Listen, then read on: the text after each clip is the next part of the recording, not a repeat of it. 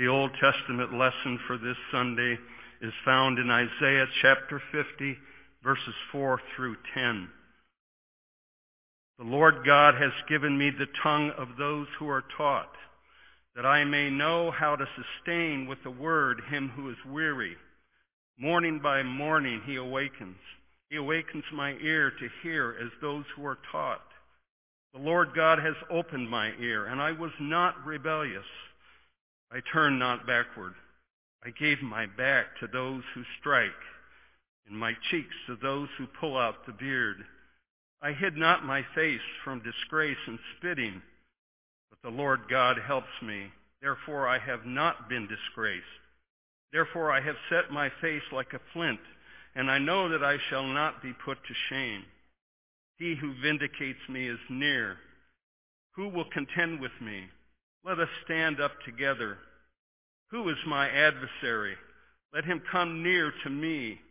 Behold, the Lord God helps me, who will declare me guilty. Behold, all of them will wear out like a garment. The moth will eat them up. Who among you fears the Lord and obeys the voice of his servant? Let him who walks in darkness and has no light trust in the name of the Lord and rely on his God. This is the word of the Lord. The epistle lesson for this Sunday is found in James chapter 3, verses 1 through 12. Not many of you should become teachers, my brothers, for you know that we who teach will be judged with greater strictness. For we all stumble in many ways, and if anyone does not stumble in what he says, he is a perfect man, able also to bridle his whole body. If we put bits into the mouths of horses so that they obey us, we guide their whole bodies as well. Look at the ships also. Though they are so large and are driven by strong winds, they are guided by a very small rudder wherever the will of the pilot directs. So also the tongue is a small member, yet it boasts of great things. How great a forest is set ablaze by such a small fire, and the tongue is a fire, a world of unrighteousness. The tongue is set among our members, staining the whole body, setting on fire the entire course of life, and set on fire by hell. For every kind of beast and bird, of reptile and sea creature can be tamed and has been tamed by mankind. But no human being can tame the tongue. It is a restless evil, full of deadly poison. With it we bless our Lord and Father, and with it we curse people who are made in the likeness of God. From the same mouth comes blessing and cursing. My brothers, these things ought not to be so. Does a spring pour forth from the same opening both fresh and salt water? Can a fig tree, my brothers, bear olives, or a grapevine produce figs? Neither can a salt pond yield fresh water. This is the word of the Lord. The Holy Gospel according to St. Mark, the 9th chapter. Glory to you, O Lord. And when they came to the disciples, they saw a great crowd around them and scribes arguing with them. And immediately all the crowd, when they saw him, were greatly amazed, and they ran up to Jesus and greeted him. And Jesus asked them, "What are you arguing about with them?"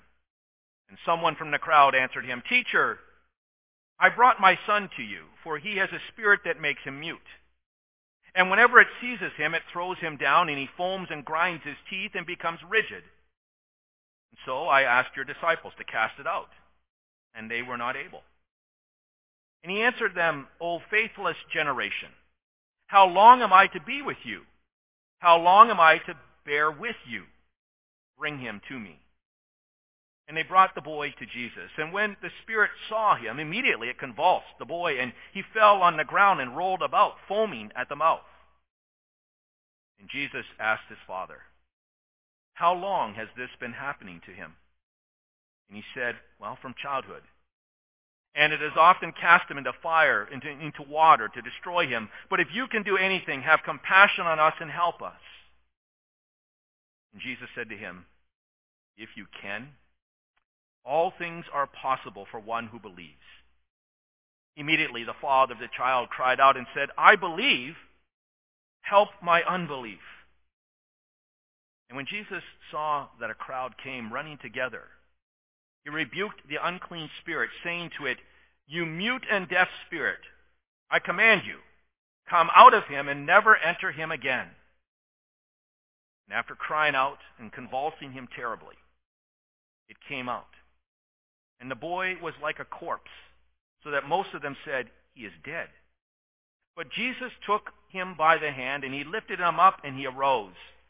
And when he had entered the house, his disciples asked him privately, "Why could we not cast it out?" And Jesus said to them, "This kind cannot be driven out by anything but prayer." This is the gospel of the Lord. Praise to you, O Christ. Well, grace to you and peace from God our Father and our Lord and Savior Jesus Christ. Amen. The text that we're going to be looking at for these next 4 weeks is 1 Corinthians chapter 3, verses 1 through 9. Listen to these words of St. Paul. They're printed for you in your bulletin as well. St. Paul writes, "But I, brothers, could not address you as spiritual people, but as people of the flesh, as infants in Christ.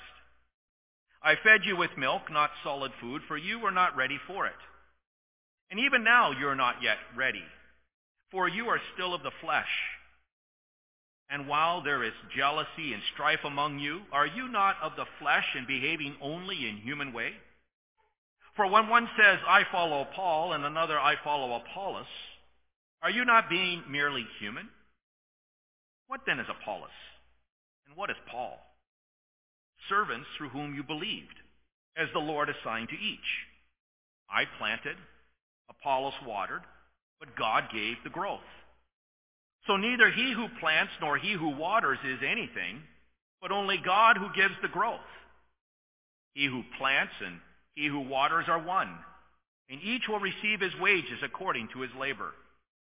For we are God's fellow workers.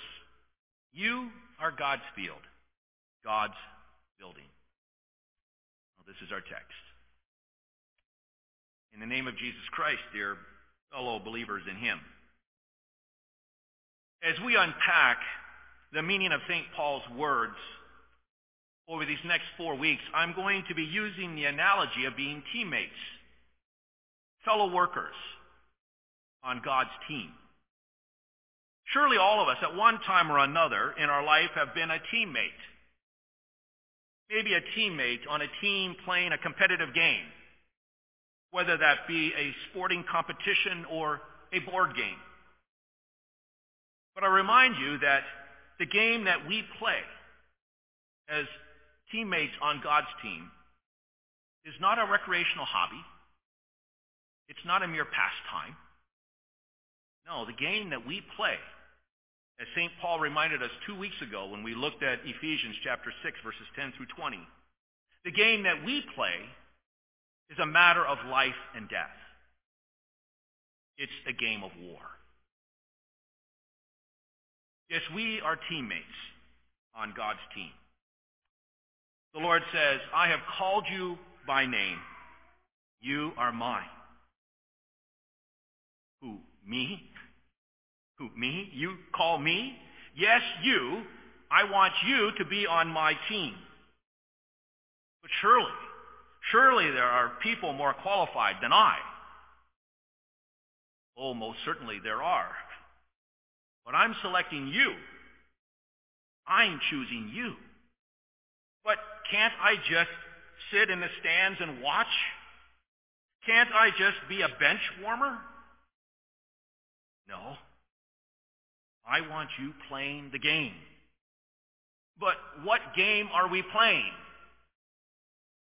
The game of salvation. The game of salvation? Yes, the game of salvation. I save you. Hold it. Hold it, God. What do I need saving from? What do you need saving from? Really? You ask that question of me? Well, for starters, you need to be saved from yourself. For out of the heart, your heart, come evil thoughts and murder, adultery, sexual immorality, theft, false witness, slander. These are the things that defile you. That is why I say in my word that there is none who is righteous, no, not one. What do you need to be saved from? Well, maybe the temptations of the world. I say in my word, do not love the world or the things of the world, because anyone who loves the world, well, my love is not in him. For all that is in the world, the desires of the flesh and the desires of the eyes and pride of life, is not from me, but it's from the world. And you need saving from the world. And you also need to be saved from the devil. Be sober. Be watchful. For your adversary, the devil, ever prowls around like a roaring lion seeking someone to devour. What do you need to be saved from? Well, maybe some false teachers. Beware of false teachers who come to you in sheep's clothing, but inwardly are ravenous wolves. What do you need to be saved from? Well, the greatest enemy of all. Death. Death. Just as sin came into the world through one man and death through sin, so death spread to all people. Because all have sinned. And the wages of sin is death. That's what you need saving from. Okay, I'm convinced. I'm convinced that I am not saved and selected to be on your team by my merit or by my qualification. That's right. You do not merit being on my team. You have no qualifications, really, to be on my team. But I have saved you by sending my Son to be your Savior. I have not destined you for wrath, but to obtain salvation through my only begotten Son, Jesus Christ. My Son, he endured my wrath for your sin on Calvary's cross, so that my sins might be forgiven? Yes. And my Son, well, he crushed the head of Satan on that cross. What, so that I might be victorious over the devil? Yes. And my Son, well, he rose from the dead. What, so that I might be delivered from this world and from death itself and be assured of life everlasting? Yes. And my Son gave you his word. What, so that I might hold to his truth and not be deceived by the lies of false teachers? Yes. You see, salvation is found in no one else. There is no other name under heaven given to men by which we must be saved. But don't I need to try out? Don't I need to pass a test? Don't I need to win a competition to be on your team?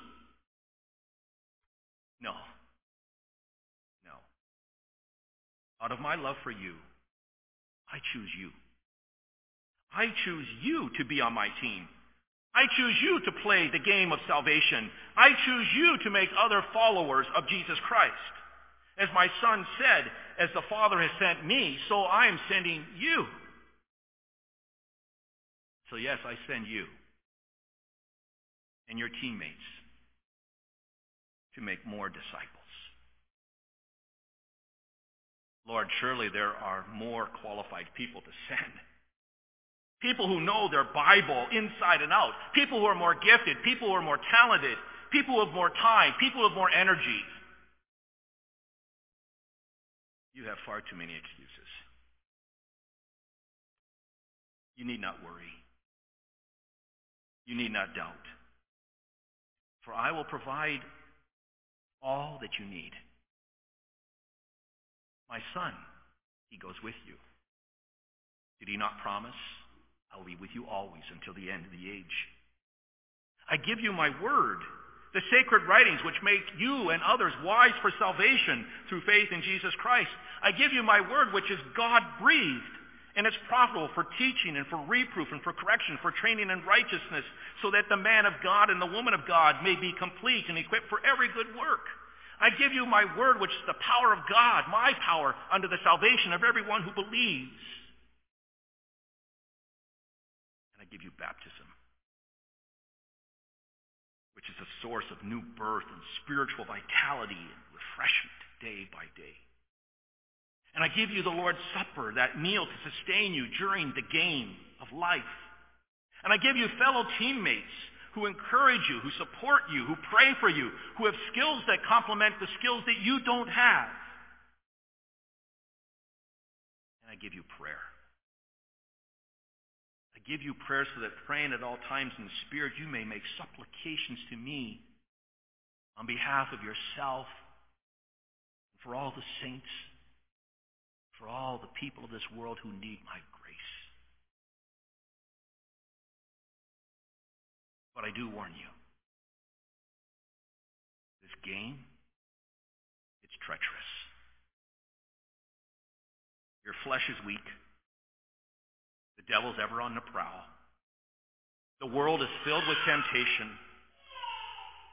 Deceptive heretics, wolves in sheep clothing abound, yes, even in the church. And death is ever stalking his next victim. But do not fear.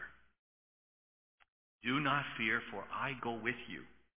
And I will not allow anyone or anything to snatch you from my hand. I have saved you through the life work of my Son, and I have called you by the gospel. And I, who have begun this good work of salvation in you, will bring it to completion, either on the day that you die, on the day that my Son returns in glory. Just so you know, I play to win. I play to win.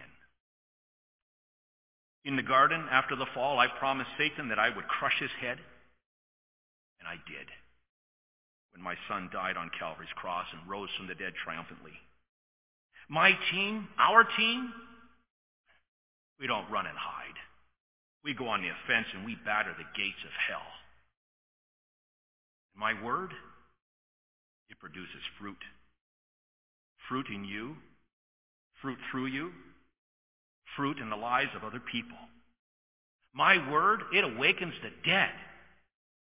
And I keep score of every single disciple that is made. And even the angels rejoice whenever a sinner repents. So, I choose you. You're a member of my team. Look around you, and you'll see your teammates. Now go, make disciples. Yes, Lord, send me. Send me.